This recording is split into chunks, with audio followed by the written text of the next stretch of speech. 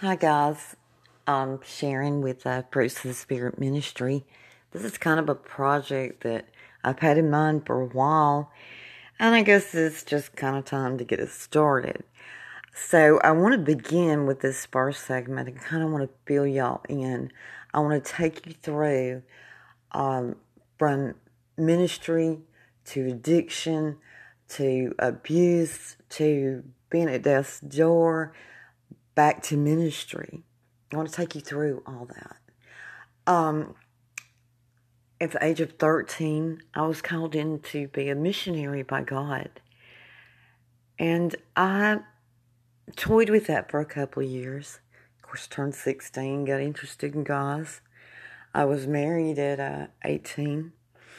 Didn't have children for a while, though, about 8 years. So kind of walked that walk out a little while.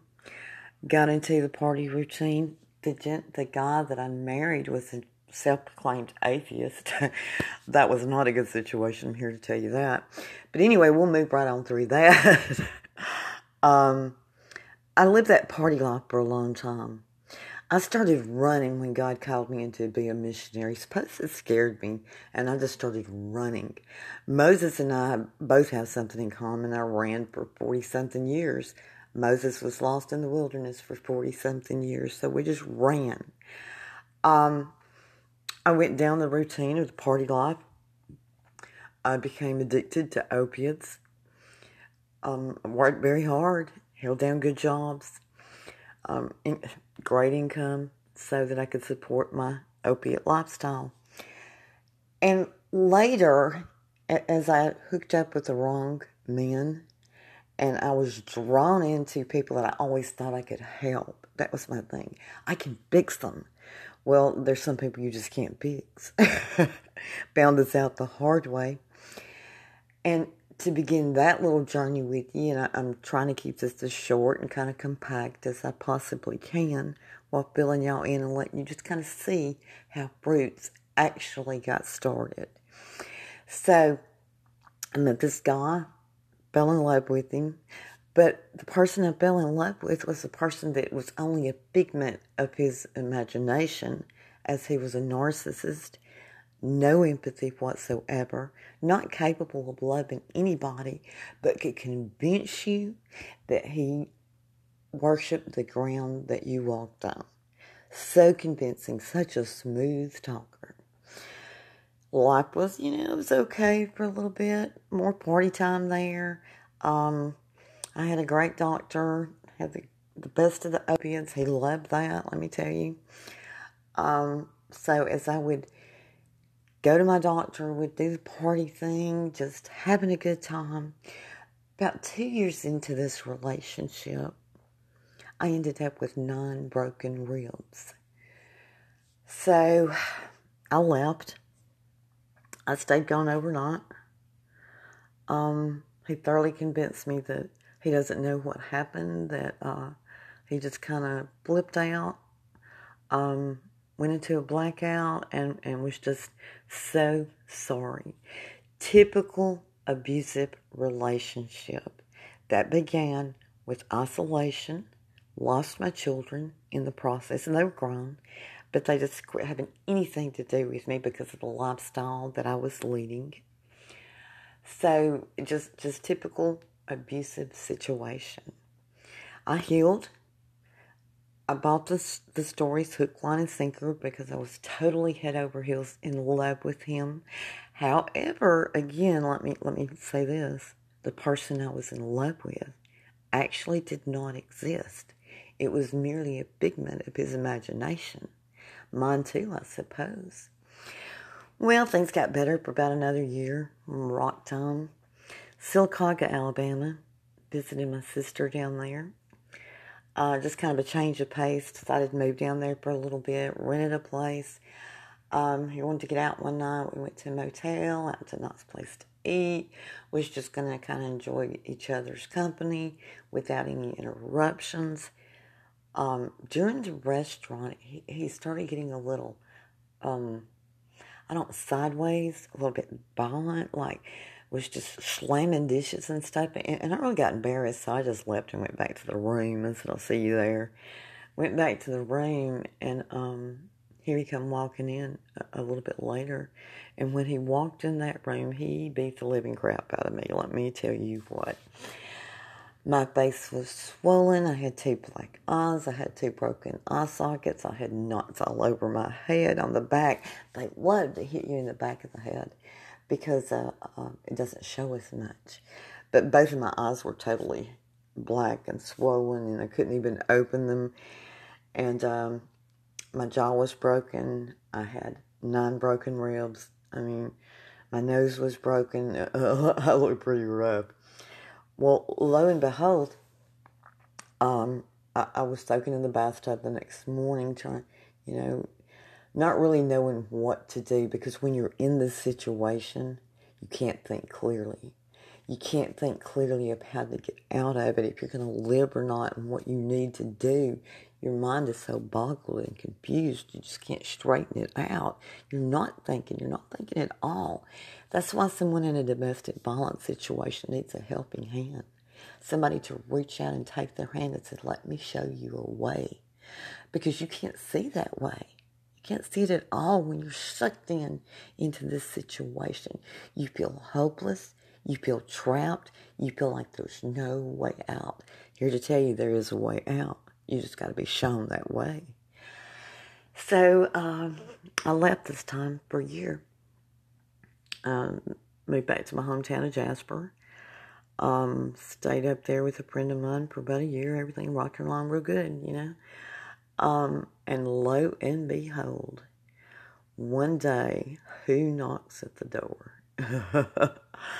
Oh yeah, there he is, standing there, full of apologies, and been hunting for me for a year, and so sorry all this happened, and don't know what came over on him. And I said, no, and called until finally convinced me to give it one more shot. And this was the last shot. Apparently this was going to be the last one. One way or another. Could be death.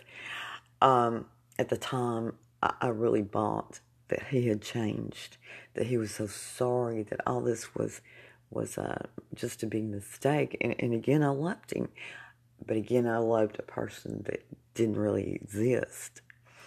So he picked me up. I went to his house.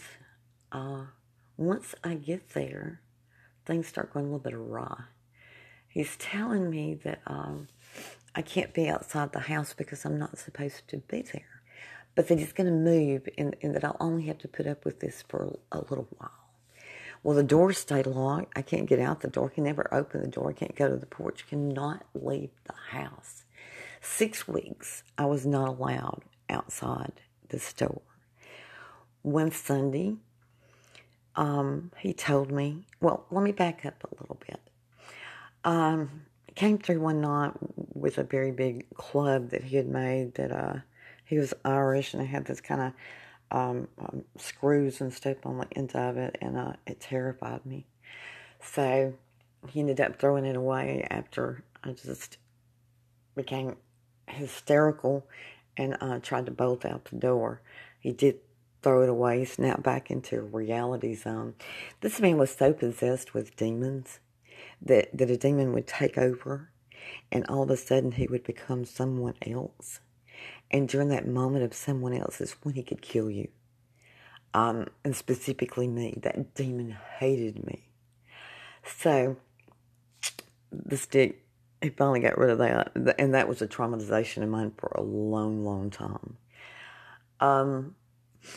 After that, one Sunday, he told me he was cooking our last dinner. He was going to kill me. He was going to kill the dog. He was going to kill himself. Forced me into the bedroom at knife point. Now, this is a 1-bedroom female unit, and it's a very nice one. It's a very big one. But for a female unit, it is anyway. But it's a 1-bedroom, so there's nowhere to run to, nowhere to hide, no way to get out this doorway. And he's stabbing at me and the dog with the knife. God saved me that day. The neighbor came and knocked on the door, and when she did, I bolted out the door, ran screaming to the neighbors, terrified, hysterical. begging them, please don't send me back. Please don't send me back. Call somebody. Call the police. Help me. Help me. Of course, nobody wanted to call the police. People don't like you to get involved. He convinced them that everything was okay, that he just kind of blacked out, don't know what came over him, that everything was fine, it wouldn't happen again. And they bought a hook, line, and sinker, and he hauled me back to the house. This was about the middle of July. No, excuse me, the middle of August. September the 3rd, he was on disability. September the 3rd, he received his monthly disability check. He had wrecked his truck, so his dad came after him and took him to town, and he bought groceries and whatever and paid bills that need to be done. Went to the drugstore, all that stuff that you do every month. Brought me back some presents, a pretty shirt, some fingernail polish, makeup, just different stuff that he would bring me when he was in this type of mood. This day when he got back, I don't know, 1, 2 o'clock, the last thing I remember was painting my nails. That's the last thing I remember to this day. The next thing I remember is the police pounding on the door.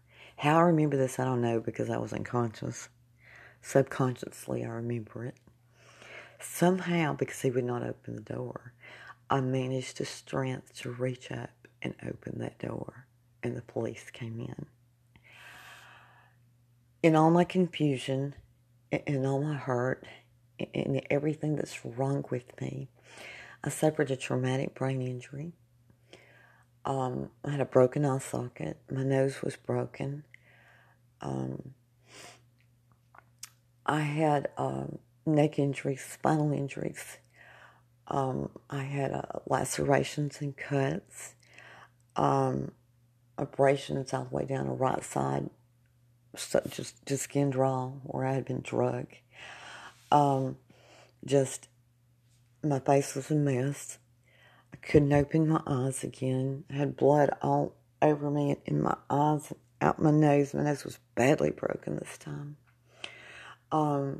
Bruises, and I had black eyes for 2 months. That's how bad they were.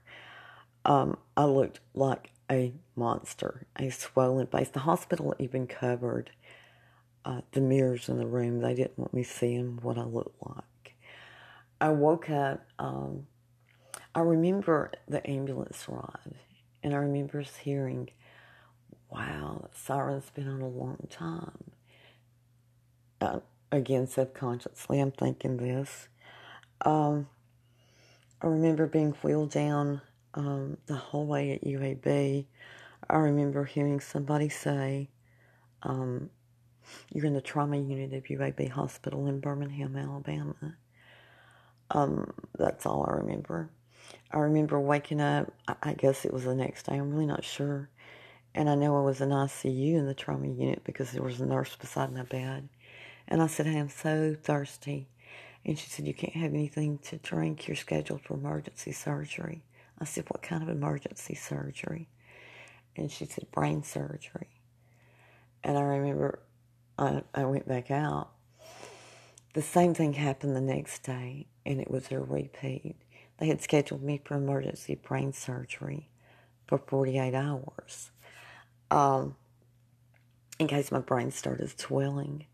God intervened that day. I was bleeding. My brain was bleeding. I had a subdural hematoma. But God intervened. He let that blood trickle so slowly that my head never swelled, even though every doctor I had, because the bleed was a major bleed. It was bleeding badly. And that's why they scheduled me for 48 hours emergency surgery, because they were sure that's what was going to happen, that they were going to have to release pressure on my brain.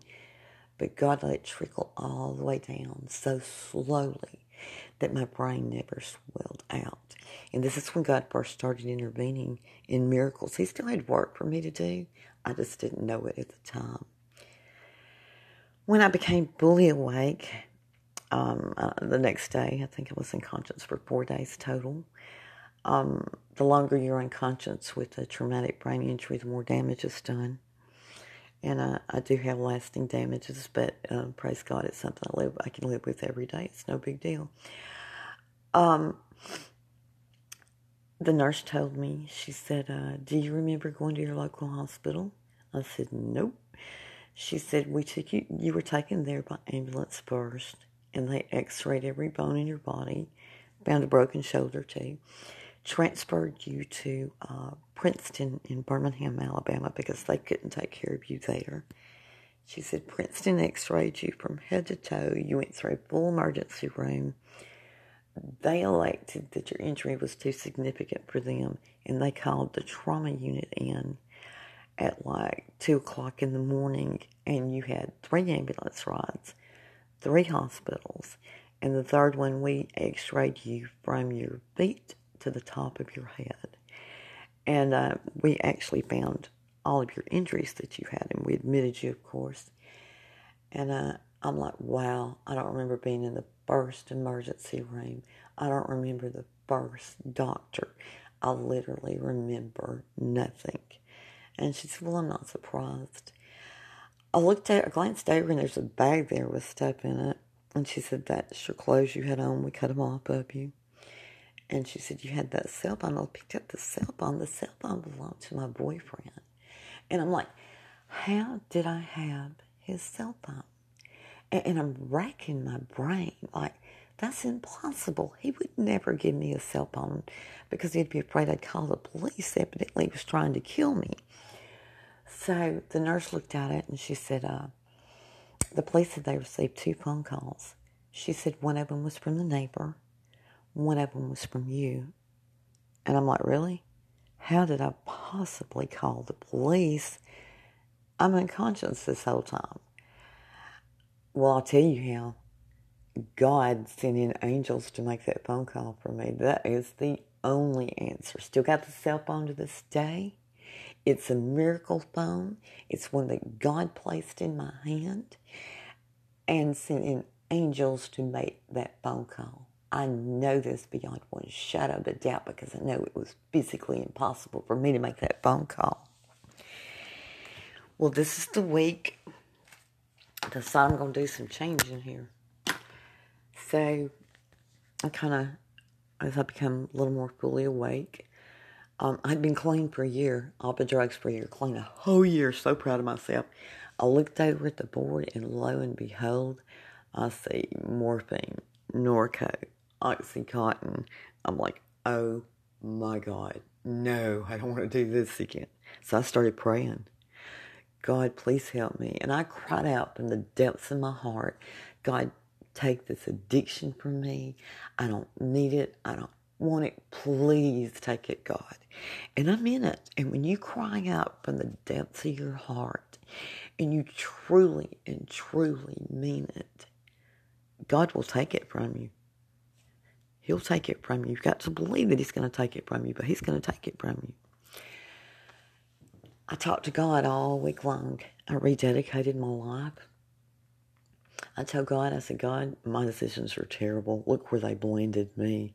I said, from now on, I will ask you to direct my very footsteps every single day, every single decision. I will ask you for direction, God. I will no longer make my own decisions because I'm not capable of making them, apparently. And you are. But God and I, we had a talk that week. All week long, I talked to God. And I felt nothing but total peace. I was not worried about where I was going to live. Of course, right now I'm homeless. I have no home. Can't go back to where I came from unless I want to die. That would be certain death. He tried to kill me. I had 3 life-threatening injuries. But by the grace of God, I still had work to do. God wanted to see to it that I still had work to do. But God and I, we talked all week long. Total peace. Not a worry in the world. Just laid there and rested and tried to get better. I was in the trauma unit 9 days, and they decided that they were going to release me. And I had, about 13 neurologists and neurosurgeons and respiratory therapists and orthopedics for my broken shoulder. It was hurting. My head was hurting so bad I didn't even realize my shoulder was broken. It was after my head finally stopped hurting in about 3 months is when my shoulder started bothering me. So your brain just kind of zeroes in on what is the worst at the time. So I didn't even realize my shoulder or my nose was broken as badly as it was, or my eye sockets.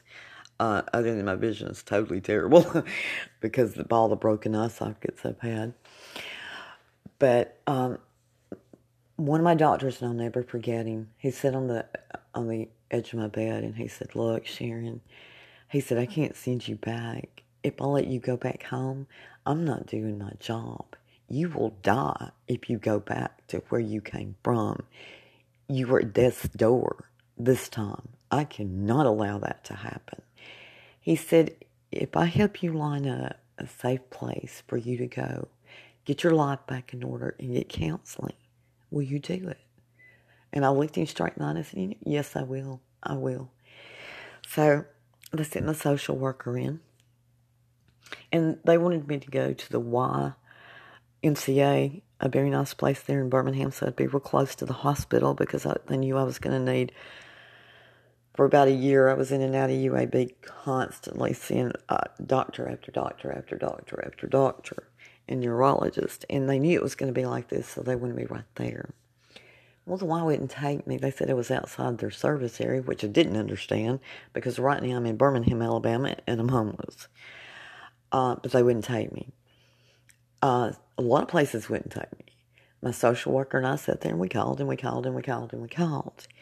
And finally she said, "Call this number, Sharon. I've already talked to him." So I picked up the phone and I called, and it was Shelby County Safe House in Columbiana, Alabama.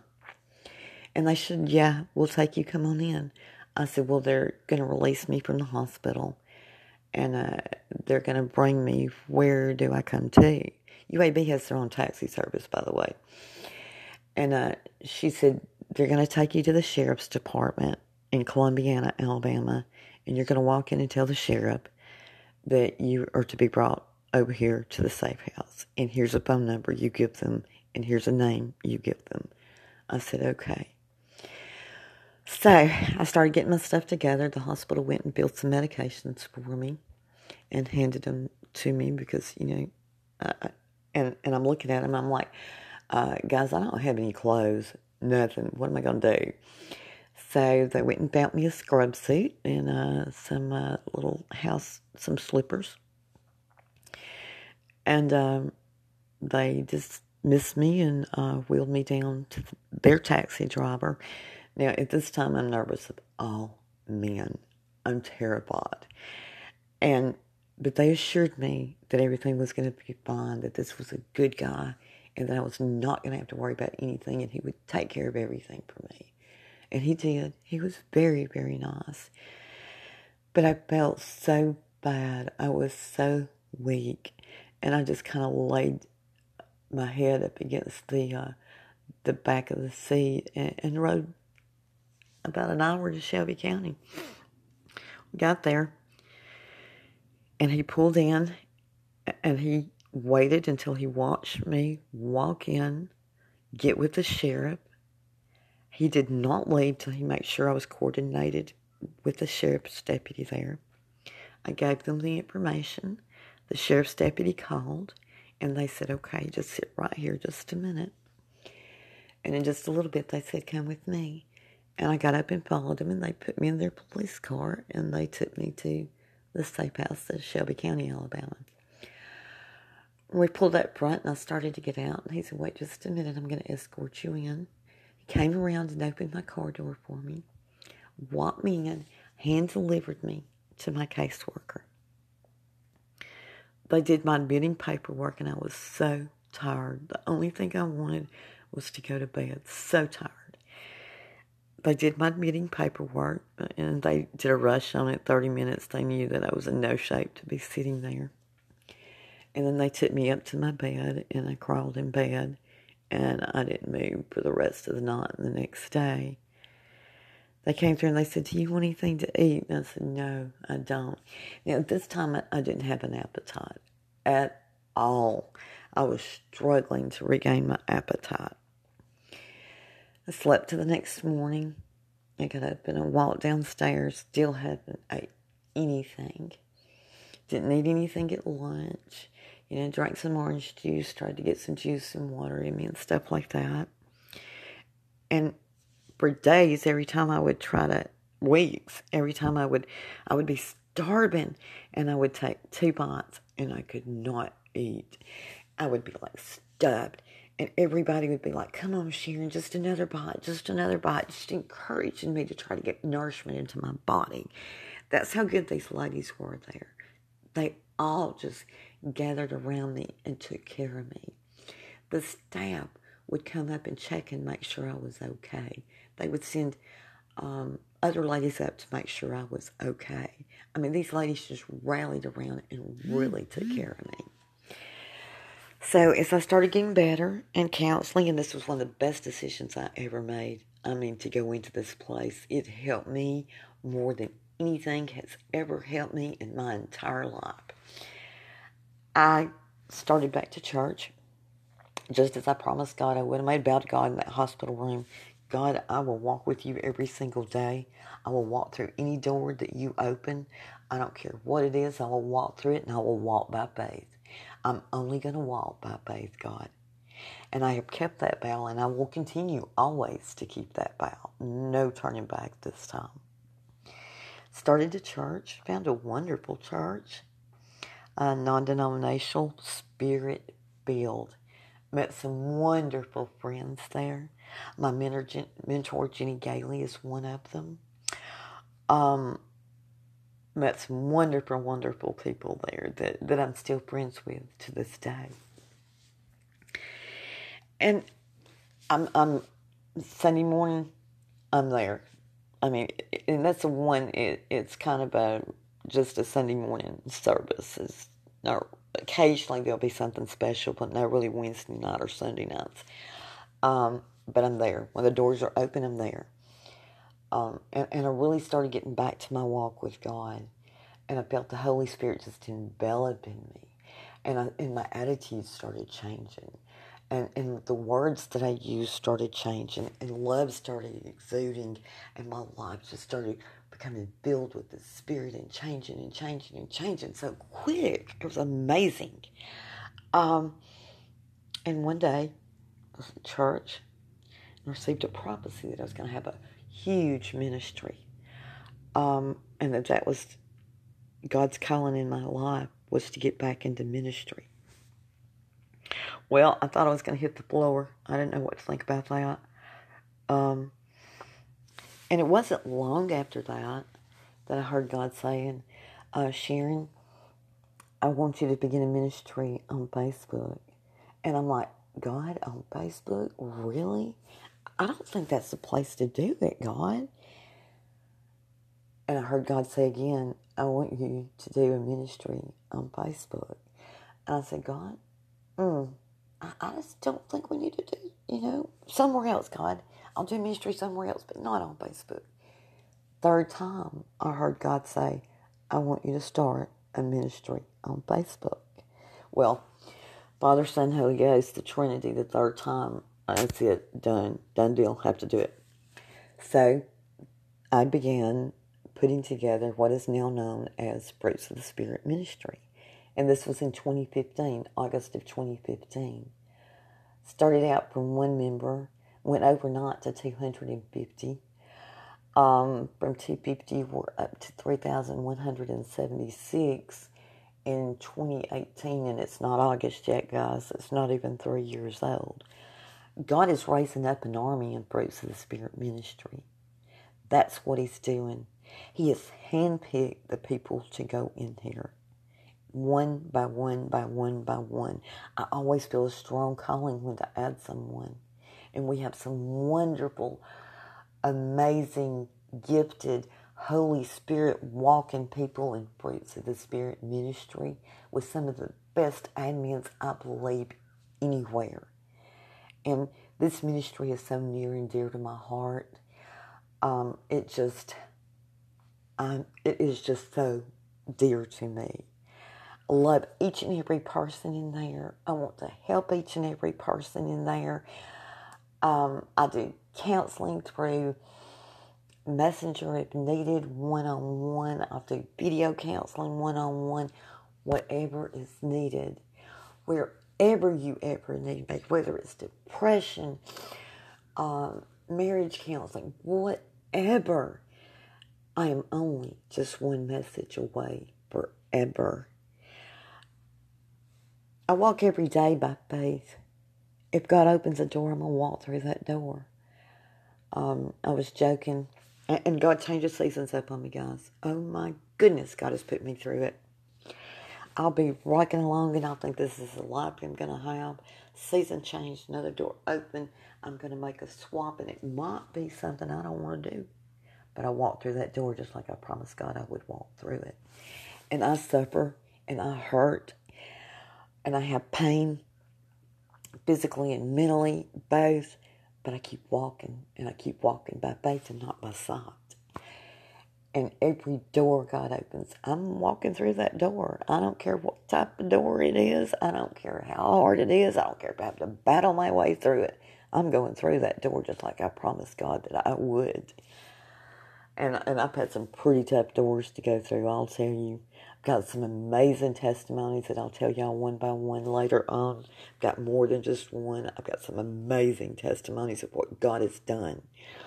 But I keep walking through those doors. I tell my mentor not too long ago when she was encouraging me through, just a month ago, I had a terribly difficult season.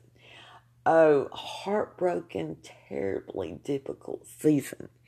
And I'm on the phone with her constantly, and she's my dear sweet Jeannie, and she's encouraging me, and she's keeping me on the straight and narrow, and she's lifting me up, and she's just doing everything she can do to help me. And I jokingly told her one day, I said, Jeannie, I have got to quit praying for God to open doors for me to walk through.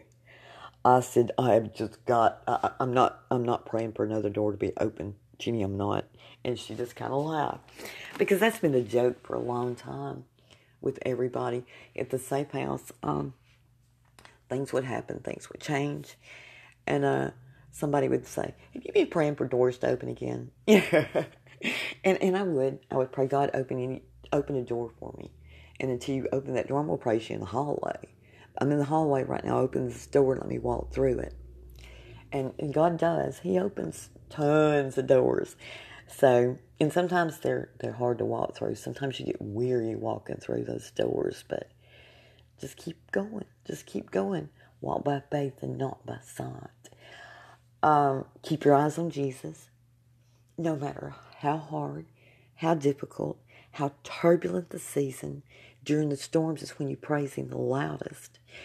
When you're in a terrible storm, cut your praise and music worship on. That's when I put my headphones on. I get my praise and worship music going. I get my spirit in an uproar. And I get to praising God. Because I'm going to get through that storm. God's going to take my hand and He's going to lead me through it. The last month in January, it was such a difficult door that I went through. Such a difficult season beginning. I literally felt God carry me. Literally felt Jesus wrap His arms around me and just carry me through that door. Praise God. We've got a loving, caring Father. Our Abba Father. And He loves us and He will love on us. And once I got through this terribly difficult season, my Abba Father has done some amazing things in my life, and I'll tell you about those coming up. But I just wanted to share with y'all, from addiction to abuse to ministry, and how God formed fruits. And I thought maybe y'all should hear that. And as time goes on, I'll be doing some more of these podcasts. Until that time, keep walking by faith, and I love you all. God bless you all.